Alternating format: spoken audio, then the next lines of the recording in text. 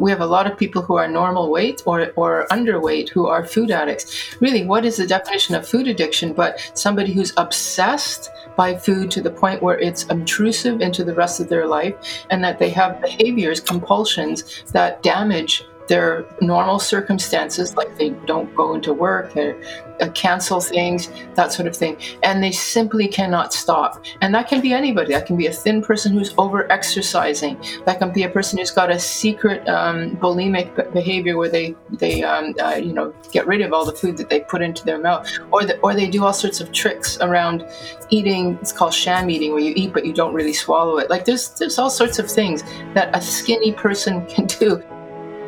Food Addiction is a podcast which explores the disease of food addiction and presents the solution. We interview professionals and counselors who specialize in the disease of food addiction, and we interview individuals who have successfully recovered from food addiction and discuss how they did it. Esther Helga Goodman-Stotier was motivated to change careers after she recovered from food addiction by opening a food addiction treatment center and the InFact School, the world's first and only sugar and food addiction counseling training, which offers a recognized certification. Check out the website for more information on obtaining this certification, as well as proven recovery programs at infactschool.com. Listen to these episodes as we discuss the problem and the solution around food addiction. I'm Susan Branscombe. I am a recovered food addict and the host of this podcast, Food Addiction, which is sponsored by the InFact School. I want to welcome our guest today, Dr. Vera Tarman. Welcome, Vera.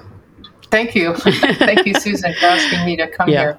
Great to have you here. I can't wait to dive in. I'm going to read your bio and then we'll dive into some questions.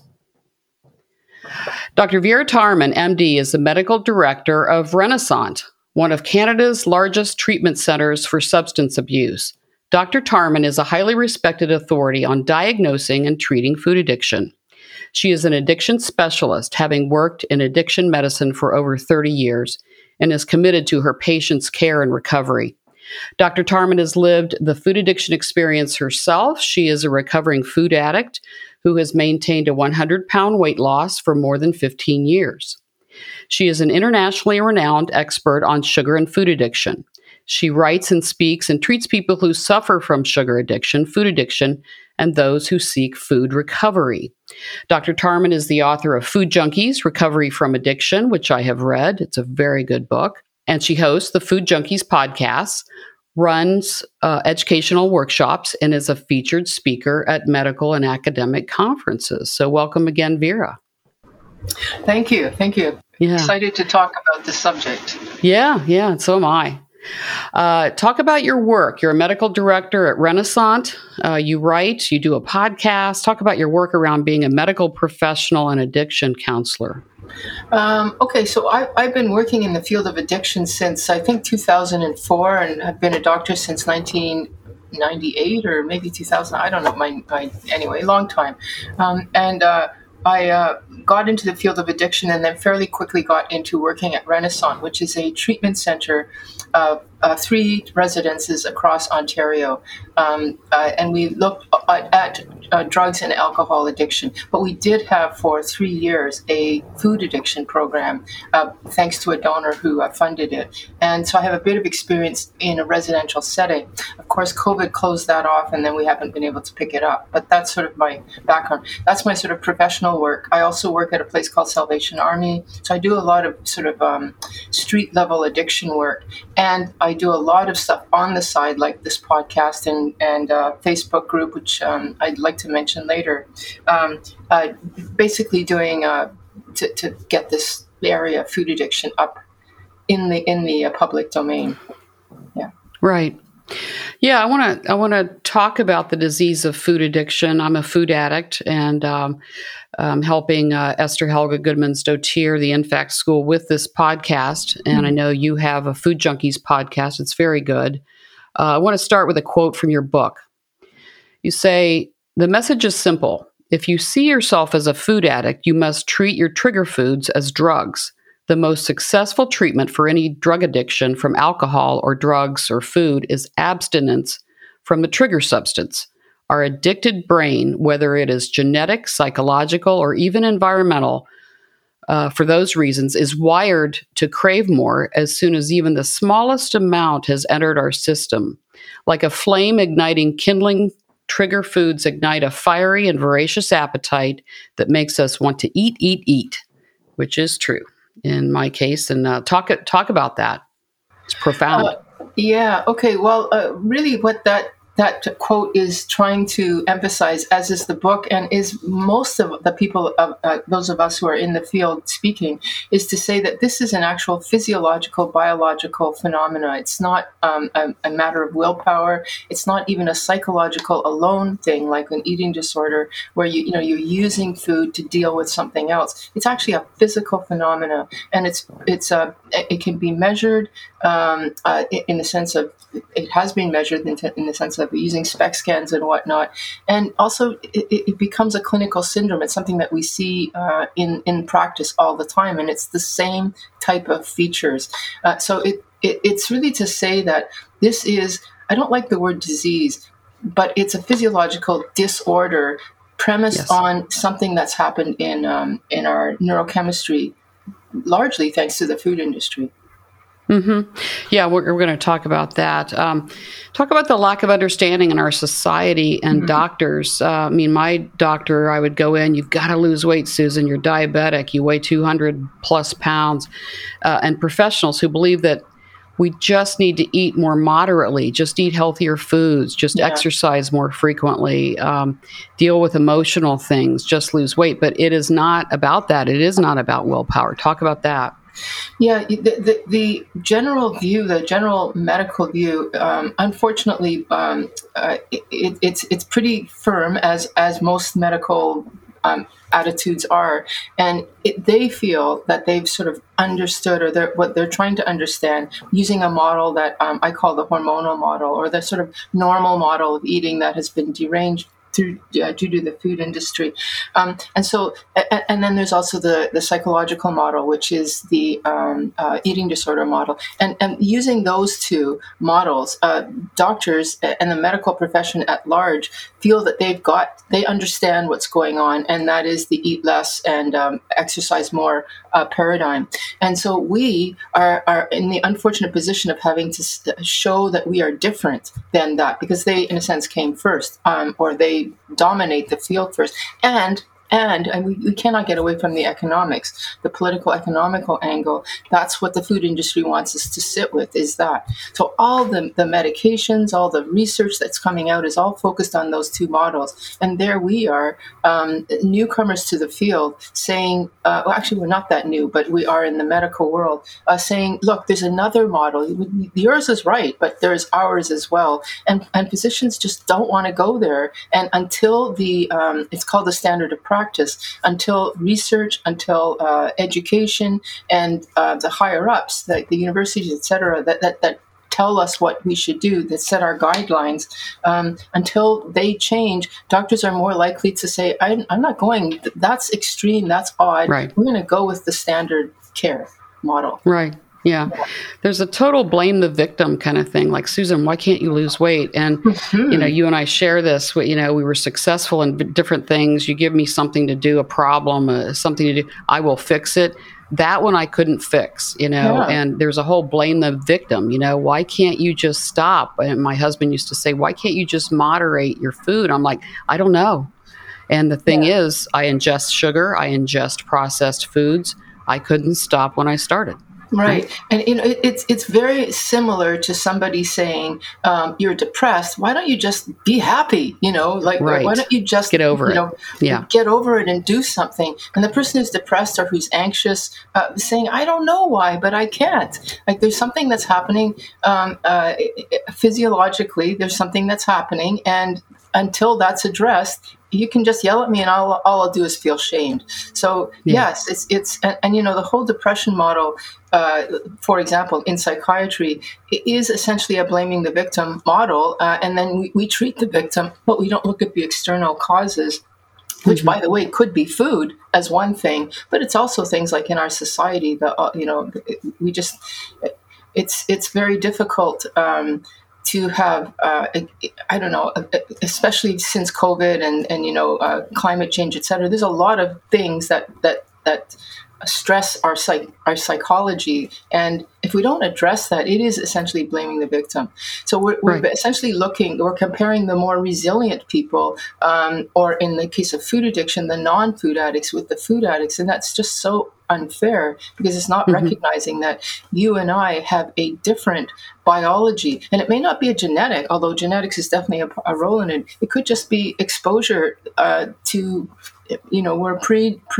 we're vulnerable to something, and now something has changed. That makes me different than the non-food addict. Right. Yeah. You cite a quote from Kay Shepard's book, which I've read, Food Addiction, The Body Knows. And she says something really good here. And you cite this in your book. Food addiction is a chronic, progressive, and ultimately fatal disease. It is chronic because the condition never goes away. It is progressive because the symptoms always get worse over time, and is fatal because those of us who persist in the disease of food addiction will die in early death due to its complications. Yeah. So, yeah. Well, Kay Shepard is a pioneer in the field, and those of us who are, in the field now, bow to, what we call the giants. We stand on the shoulders of giants, and she's one of the giants. Yeah. Yes, it's that, and this is the thing that the medical profession doesn't like to see, is that we're saying not only is there a physiological change, but actually a condition develops, this food addiction syndrome. And in the same way as other conditions like diabetes are chronic and progressive, so is food addiction. In fact, I think there's an actual parallel where we're now starting to talk about that possibility between diabetes, pre-diabetes, pre-food addiction, diabetes, food addiction. Like there's a similar parallel, an association, not a causation, but an association, which is very interesting. Anyway, that it's a chronic progressive condition. And if you don't, quote, we say this in the addiction world, get off the bus sooner, you're going to ride to the end of the bus, which is death. And that's the same death driven by compulsion and inability to stop. These are the features of addiction that happen with tobacco, cigarettes, alcohol, opiate use, cocaine use, all of them. If you continue to use the substance, it gets worse and worse and worse until finally that's the end. Yeah. It's progressive, right? And we were dying. We were slowly killing ourselves with food. That's what I say about myself. And in the book, you say sugar triggers the same neurochemistry and neural pathways as cocaine. Sweet and chocolate mimics the effects of alcohol and opiates, right? I actually think that it's for people who, because alcohol is sort of more common in the general world, I think that if you compare sugar to alcohol, it's a pretty useful one, because actually alcohol is just fermented sugar. So it's, in a way, it's the big sister of sugar. And if we just look at the chronic progressive nature of alcoholism, it's similar to food addiction. It's just alcohol, because there's so much sugar in a bottle of whatever it is you're drinking. It's a quicker process, but you die of the same thing. You get liver cirrhosis, fatty liver disease, diabetes, eventually heart attack. That happens with food too. It just takes a little bit longer because you have to eat it rather than drink the sugar. Yeah, you talk about it in the book, and I had this experience where I was drinking too much, got in recovery. I've been sober for almost 11 years, but then I started eating even more. And so and this is a pretty typical pattern, right? That alcoholics go on to something else like food. Absolutely. Yes, absolutely. Yeah. That's exactly it. And in the treatment center where I work, where we treat alcoholics, it's really interesting how quickly they adapt to a sugar addiction. They'll often say to me, I can't believe I'm eating so much. I never used to eat this much before I came here. And I think, because you were drinking, and now you're not drinking. And so now there's the food, and it calls to you in a way that it didn't before you picked up the alcohol. That's right. Yeah. One of the most interesting things I think in your book was this, and I think I learned this, that there is a difference in emotional eating and food addiction, or as we say about food, a substance use disorder. But food addiction is different than emotional eating, and not necessarily all food addicts are emotional eaters, and not necessarily all emotional eaters are food addicts. So talk about the difference.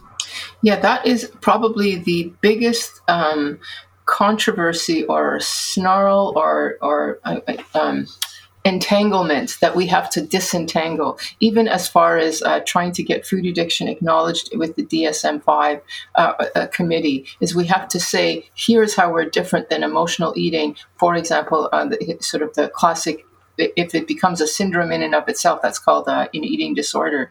How do we make a distinction between that?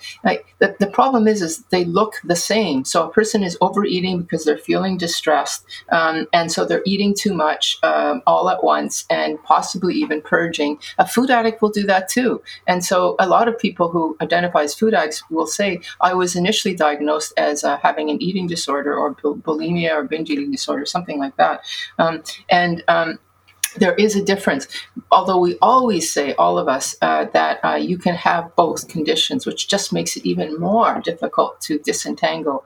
But the essence of the difference between them is that emotional eating, or eating disorder all the way to the end of that bus, is that you're using food to deal with your emotions. I'm unhappy, my partner just left me, or I've lost my job. I'm just going to sit in front of the television and eat, and essentially become drunk with the food. And that's not necessarily a food addict. So a food addict will do the same behavior when they're distressed, but they'll also do that behavior when they're not distressed. It's just part of their routine.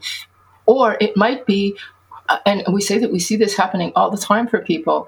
It might even be, I don't know how not to have that food. Instead of I need that bottle of wine to get to sleep at night, that's the alcoholic story. The food addict story is, I won't be able to sleep unless I have my tub of ice cream or my a bag plus of cookies. Like, I need to have these things just to get to sleep. So it's no longer about emotion. It's about this need to fulfill. Otherwise, you'll be in distress, basically withdrawal, physical withdrawal. You can be as happy as ever. Somebody says, Susan, congratulations, you did a great job. Let's go out for dessert. And you're going to be thinking, yeah, and I'll be sitting at that plate, or I'll be thinking about food the rest of the night. No, I'm not going for, because that it's not going to stop at one. You don't have to be in distress. Yeah. So people that might not have a food addiction but eat emotionally because they've lost a job, they're going through a divorce, maybe they've had past sexual abuse. They may eat to cope with those feelings. Yes. And once their emotions are treated, they may or may not go back to food because they're not food addicts at times, right? That's right. Once the eating disorder model, or just the regular model, is, okay, let's talk about what the feelings are behind this, and then you won't need to turn to food. So you're going to resolve your issues eventually, and you'll be fine. You don't need to turn to food anymore. Food addict, we do want to look at psychology, but there we say, the feelings behind that are not the first thing we look at. We have to look at what the food is that's promoting the ongoing use, get rid of that, and now we'll look at the psychology to maintain that abstinence, that sobriety. Yeah.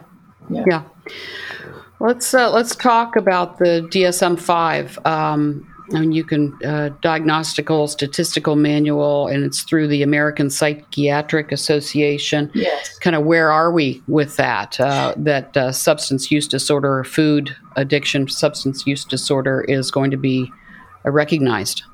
Oh, right. It's a hopefully constant, it's a constant battle. So for people who may not know it, the DSM-5, is a basically a. It's how do I say this? It's a political. There's a conference, or there's a lot of committees, and of psychiatrists and maybe other people too, who get together and they sort of negotiate and decide. It's a consensual set of. Not guidelines, but of diagnoses that are considered to be, the latest of the understanding of psychiatric issues. But what's really important to know is that it is a lobbying effort, and whoever the body is that's taking it takes that material, like that's at the top, takes that material and then weighs it against what already exists, and on it goes like that.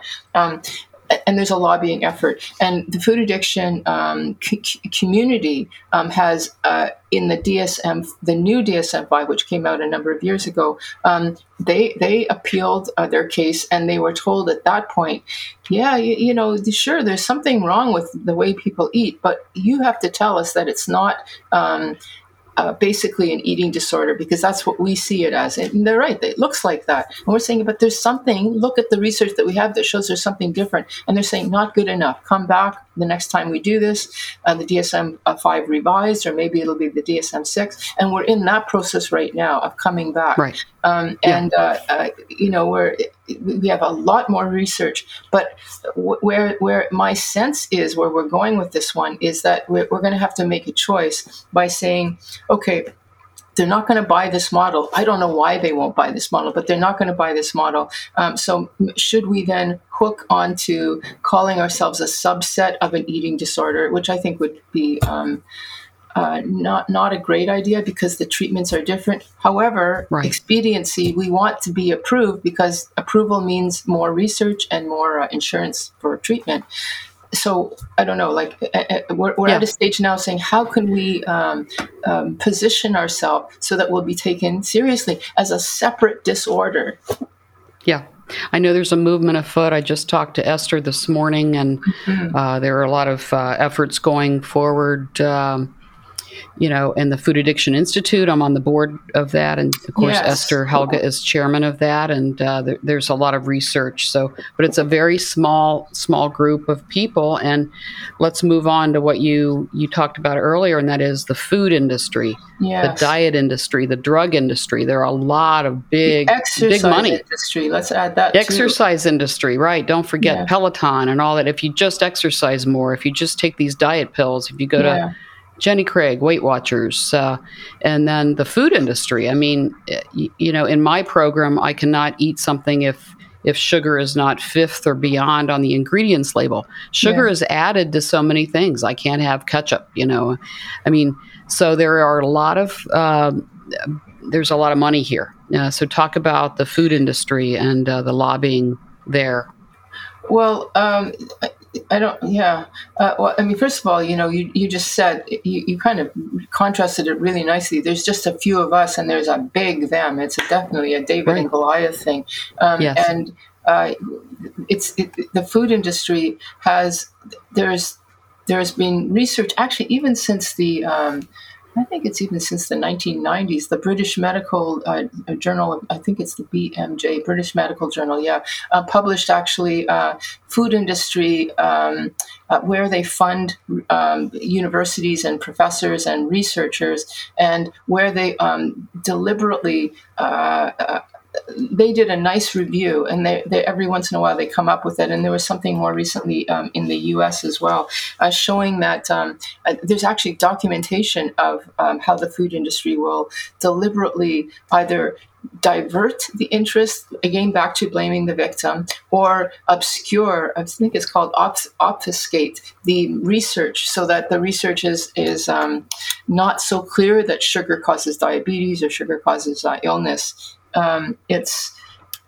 They spend a lot of money doing this, but basically it's been compared to the tobacco industry and what they did. Yeah, it does seem like a conspiracy or subterfuge, and you cite in the book, the U.S. Centers for Disease Control and Prevention estimates that by 2030, the year 2030, that almost 84% of the U.S. population will be overweight and 42% will be obese. That's like half the population will be obese. And we know that, I learned this from Marty Lerner, obesity is a symptom of food addiction. They're not, it's a symptom of food addiction and substance use disorder. It's not necessarily the same.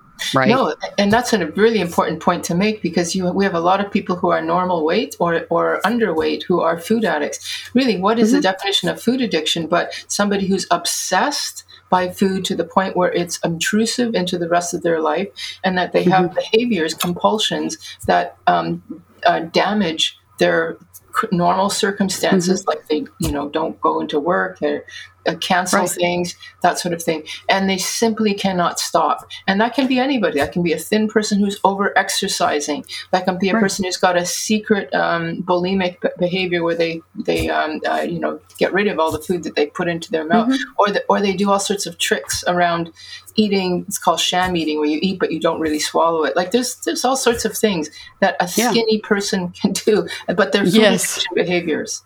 Right. It's just compulsive. It's obsessive compulsive, kind of like, and it takes so much room in your head. When I've seen people that suffer from this, and, and for me, and I think I say this for you as well, I was always concerned about how much I was eating and how much I weighed for years, for 43 years, and dieting. And I was good at diets, like you say in the book you were. Let's talk about volume eating and food addicts. I was a volume eater, large plates full of food. It would make me feel safe when I would eat large plates full, and I would sort of numb out the quality of the food, the crunchy things, soft things like ice cream, comfort foods like mashed potatoes. Talk about that. Yeah, but it could even be healthy foods like celery and carrots. I know people who have eaten way too many carrots. So you're talking about the concept of volume. What you were describing there was a kind of mix of the volume and as well as the like ice cream is intoxicating the quality in and of itself. The food, right? So that's why it's so super easy. But what actually is happening when you even eat healthy foods but too many of them?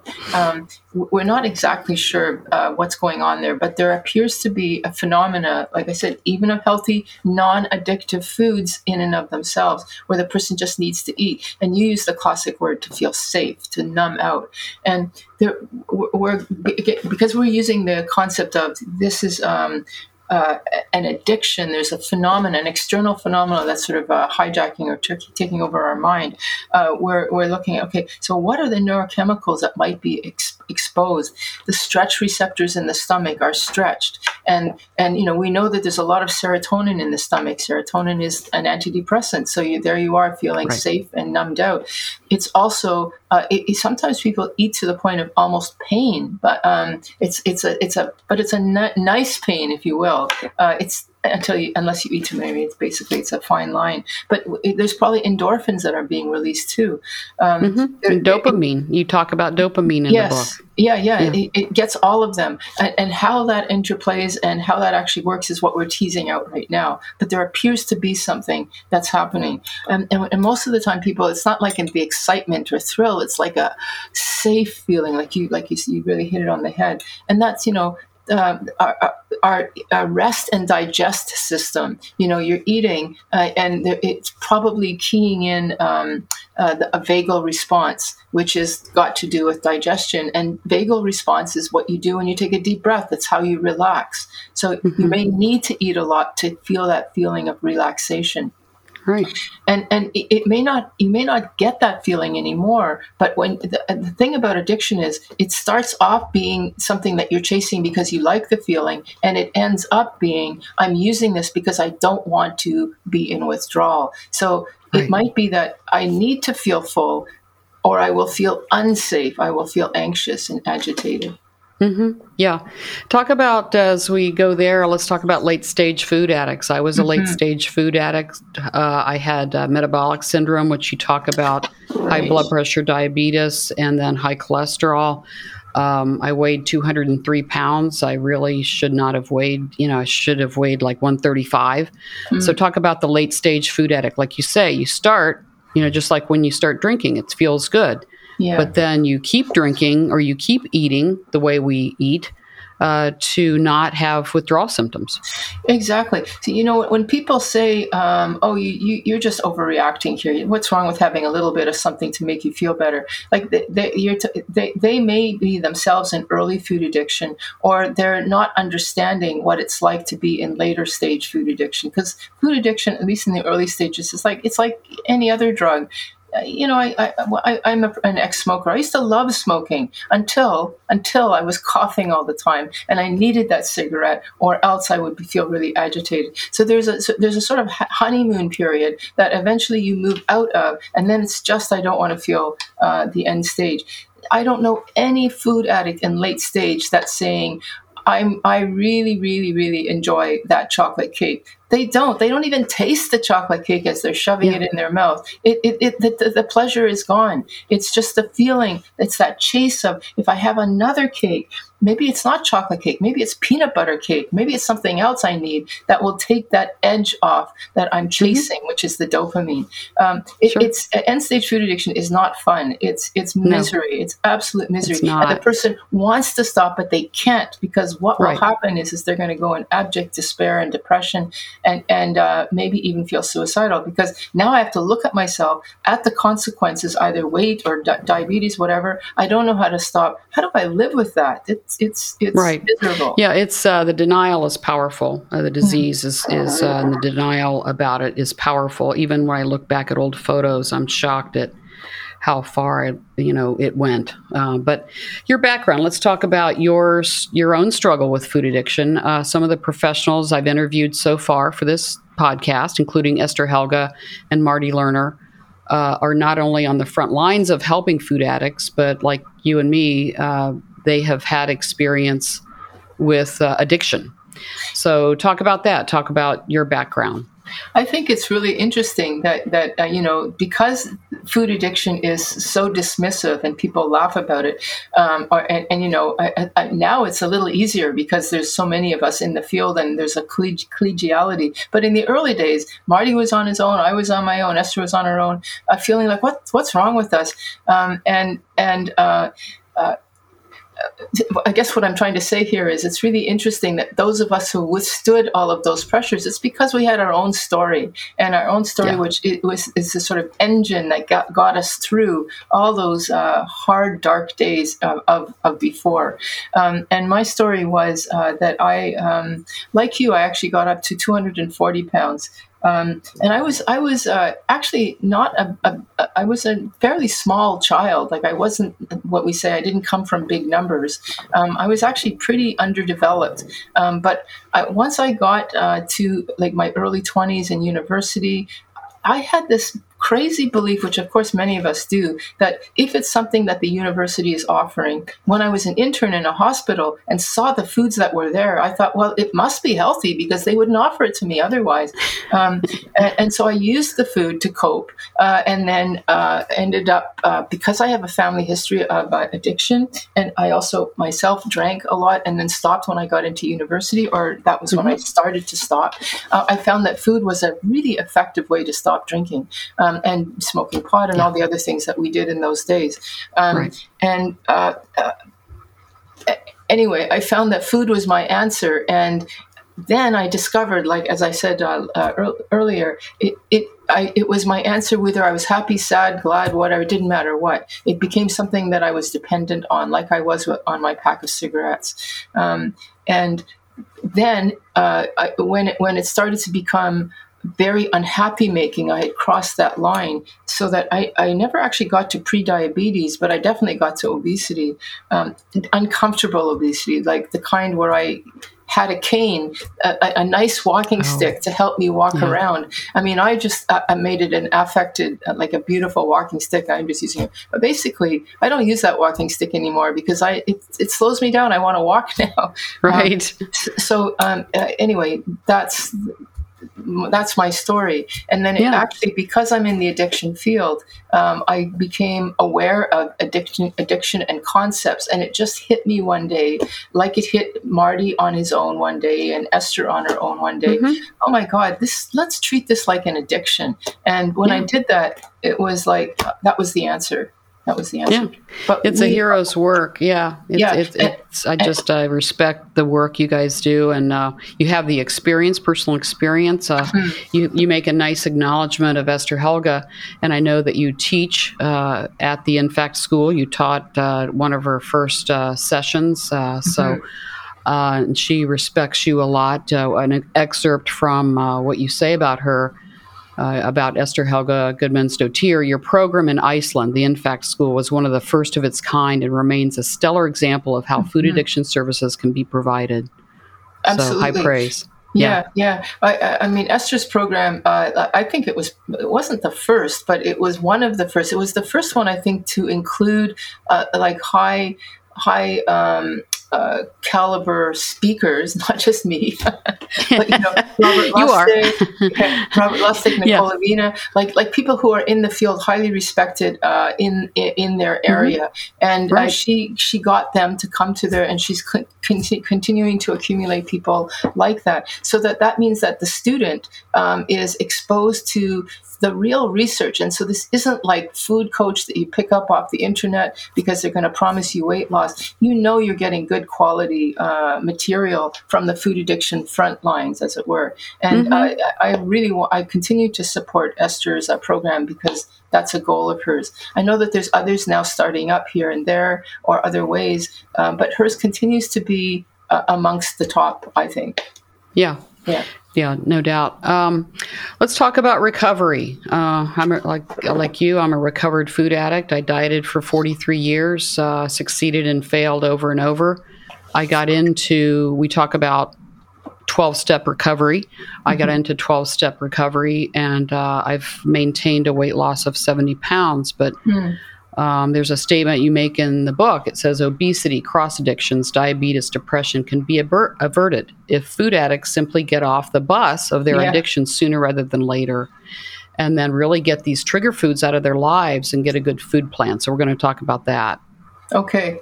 Well, that's the piece. And now you mentioned denial. And the thing is by the time, like, I'm in recovery and I didn't need to try again because I'd already tried everything. I tried all the diets and tried the things that were out there. So for me, it was like, once I got the concept that this is food addiction, and like you, I found a 12-step program, which gave me a plan of action.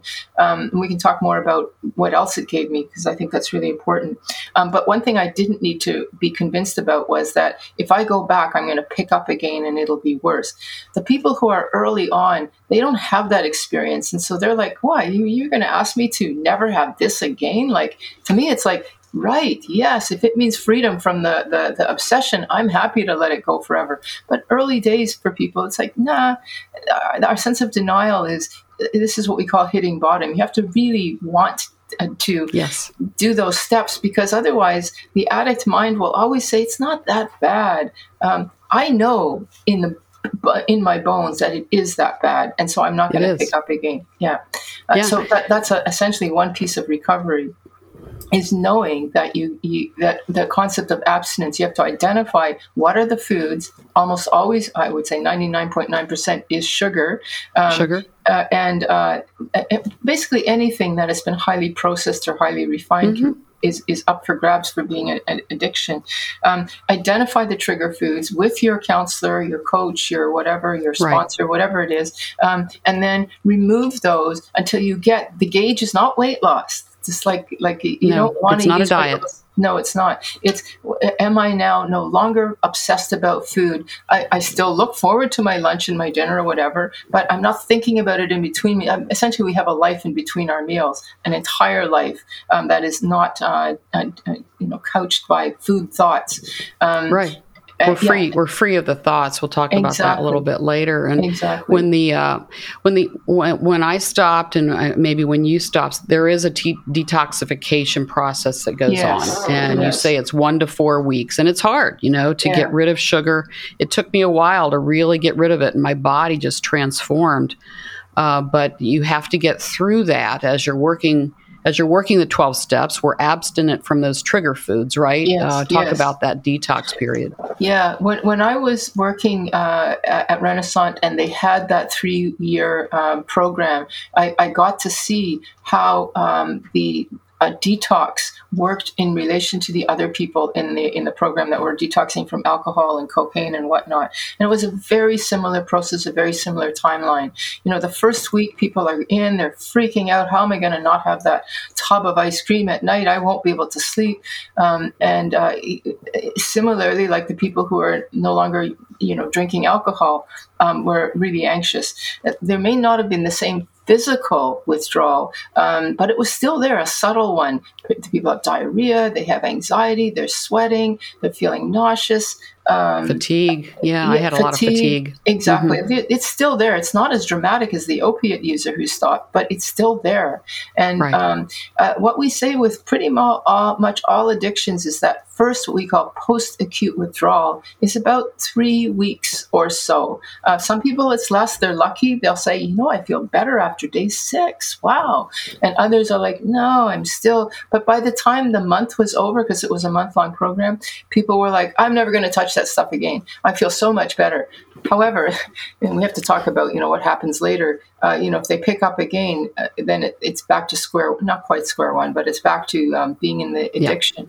But if they can actually abstain, pure abstinence, it doesn't take that long. But it is pretty miserable. So in that month where they were locked up, they had access to counselors at 11 at night or even 2 in the morning when they woke up. If you're on your own, we would definitely say join some kind of an outpatient thing. If you can do an intensive, do an intensive. And if you can't do any of that, you have to get support. You can't do this alone. The addict is shrieking inside of your head for at least 7 days. We're going to talk about recovery programs, but before that, I want to talk about food plans and, what do you eat if you don't eat processed foods? And I worked with a dietitian, a nutritionist, and she said, when we started with how much should you weigh? I should weigh about 135. Okay, how are we going to get 70 pounds off? Here's what you should eat to weigh 135. And I eat 5 to 6 times a day, 5 times a day right now. And it's a combination of a lot of vegetables, a little bit of starch, fats, protein, fruits. There are different food plans. But and I have freedom from food thoughts. I have neutrality now. Talk about food plans and what people eat if they don't eat sugar and processed foods. Yeah, this is a really good example of how the food industry has snowed us into thinking that food is basically industrial food products that are sold at our grocery stores. You just have to go to your local farmer's market and just eat real food. My food plan that I suggest is anything that is not industrial and that doesn't have a label, or if it does have a label, that there's just a few ingredients on that label. I could say, hey, keto works really well, or plant, or what I could say, but it's not necessary. You just pick the plan that suits you, suits your ethnic background, suits your tastes, which, by the way, will change anyway. They will change, and just find out what those trigger foods, remove them. I like your idea of going to a dietitian, but it has to be an astute one that gets food addiction. But find somebody that can actually tell you the nutritional value of stuff, because you're not going to want to eat a lot of something that has no nutrition or very little. Find the power foods, whatever they are, and remove the trigger foods, and then you've got your food plan that works for you. And some people, you mentioned volume addiction, will actually have to portion control as part of their food plan. But once you do that, like a portion controlled. So for an extreme food addict, end stage, they likely will have to do some sort of portion control, and their food choices are probably more limited than an early stage. But it's like you're not looking at that person going, "Oh my God, how can you eat that horrible stuff?" They're saying, "You know what? I feel so free, and I enjoy the foods that I'm eating. I'm not feeling deprived at all. You might think I am, but I'm not." Yeah, I love my foods, and I weigh and measure everything in my program, and I have to, because I can't really be trusted to what is 4 ounces, what is 5 ounces. I have to weigh it, and that's my commitment to this program. I can't eyeball it, because I will give me an inch, I'll take a mile. Let's talk about recovery program. That's the addict in you. It's that's not the you, addict it's in the me. Addict. I am wildly aware. But there's freedom. We're going to talk about that at the end. You talk about recovery programs. Renaissance is one. I went through sort of a leadership program for a while with Shift, previously Acorn, Bill Wardell and Mary Foushie's group. Another set of giants in the field. Early pioneers. Yeah, exactly. Milestones in Recovery. Marty Lerner has a place in Southeast Florida. So we talk about 12-step recovery without mentioning, the organizations, of course, in respect for the traditions. But we have to get to the bottom of why, what is causing us to eat. Now, food addiction is one thing, substance use disorder, But with recovery, it's not a diet. So we have to get to the reasons, right? Talk about Yeah. that. Yeah. Well, the programs that you mentioned, there's very few in-house programs. And part of the reason is because people can't afford them. And you can't open up a program, say I'm a food addiction program, and then hope that insurance will cover you. Until the DSM-5 accepts us, it's not That's happening. right. So what we're seeing now are a few programs like Marty's program, where they are taking a model, like eating disorder, and making a subsection, a space for food addicts, and calling it an eating disorder with an addiction subset. Mostly what we see is like what you mentioned, shift, like a 5-day intensive, where it is kind of like residential, because you find a place and then you're all intense for 5 days, but it's not like a nice month long or 3 month. That would be ideal. And then there's a few other programs that are outpatient but highly intense. Like Sugar RX is one. You just type this up. Sweet Sobriety is a new one. There's Sandra Elia in Toronto, Ontario has another one. They're all sort of intensive, either over like once a week, but 3 times a day follow up, or literally 3 times a day Zoom meetings. Something super intense that will give you that extra, almost minute by minute support. Now, you mentioned 12-step programs, which will do the very same thing, because a lot of the food ones are very intense. You have to be in touch with your sponsor every day. You have to call 3 people a day. You're doing a lot of stuff. Yeah. That's mine. So for people who are open to 12-step, you can do everything that we just talked about for free. But these other options are sort of secular alternatives, where you pay a bit of money, but then you get a very similar type of intense support. Mm-hmm. And I got to say, I think that with addiction, especially food addiction, where there's so many temptations out there in the world, we need to have that intensity of support. It's an intense addiction. We need intense recovery. It is. And food is everywhere. Birthday parties, celebrations. We celebrate. We, go out and like, Mom, can you have just a bite of cake? No, I can't. It's just. But I'm neutral to it. It's not just can you have one, but like, what's wrong with you? Why won't you? Why it's won't your birthday. Right.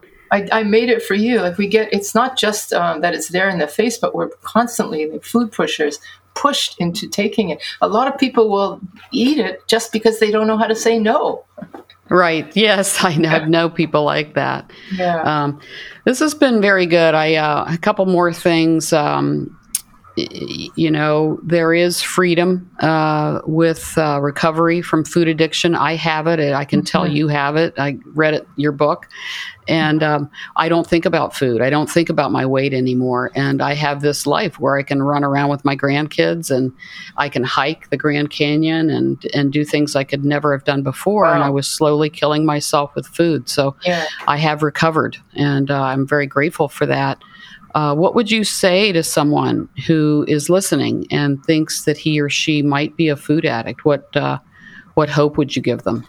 Well, I would say, first of all, that the shaming can end right now, that you are not alone. There are many of us finally being heard and listened to. I mean, I've been speaking for a long time. Esther has, all of us who've been around for a while, but we haven't had the social media platform that we could tell people. A lot of people, the first thing they say is, I'm not alone. Oh my God. So you're not alone. And then second thing is, there is a solution now because there's a problem and we know what the problem is and we have suggestions. They may not work perfectly. We may have to tweak it and figure out what works for you specifically, but we have a general principle of what to do. And there are more and more people. So the first thing I would say is, good for you. You're not alone and there is hope.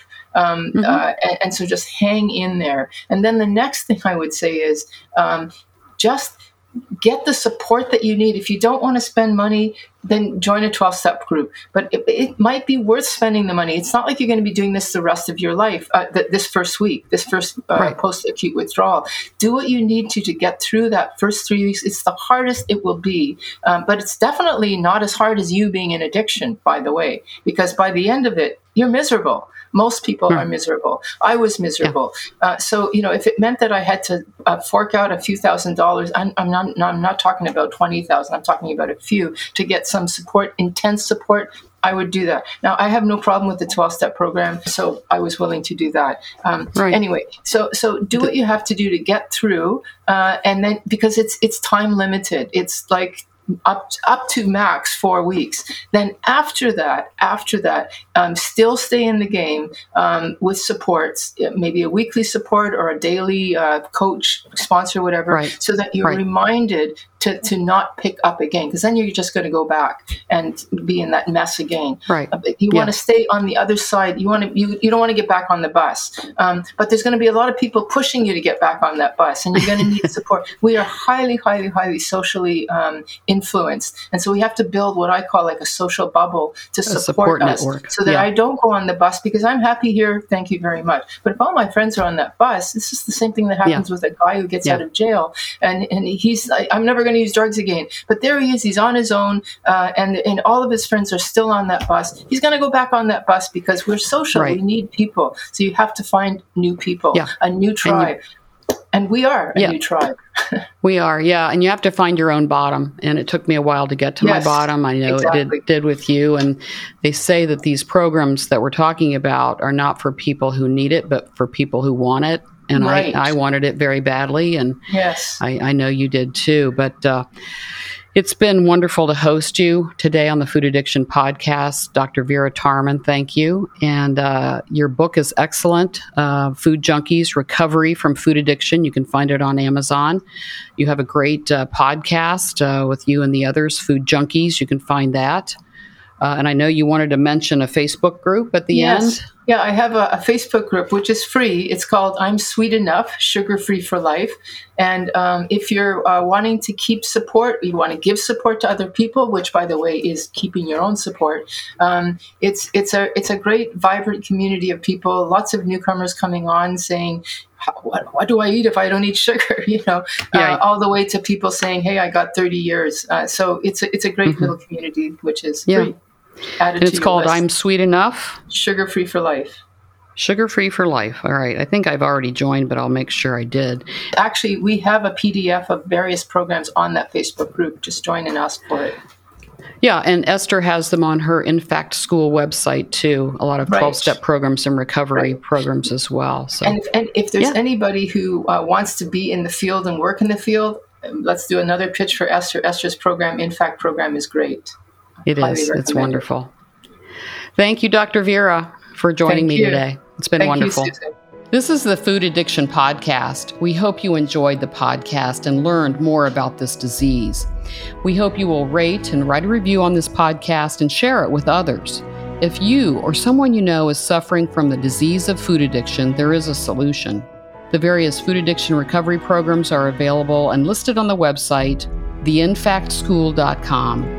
Or if you would like to know more about how to get certified in treating food addiction, the school is accepting applications now for its next training beginning in September 2023. Go to theinfactschool.com. That's INFACT school.com to learn more.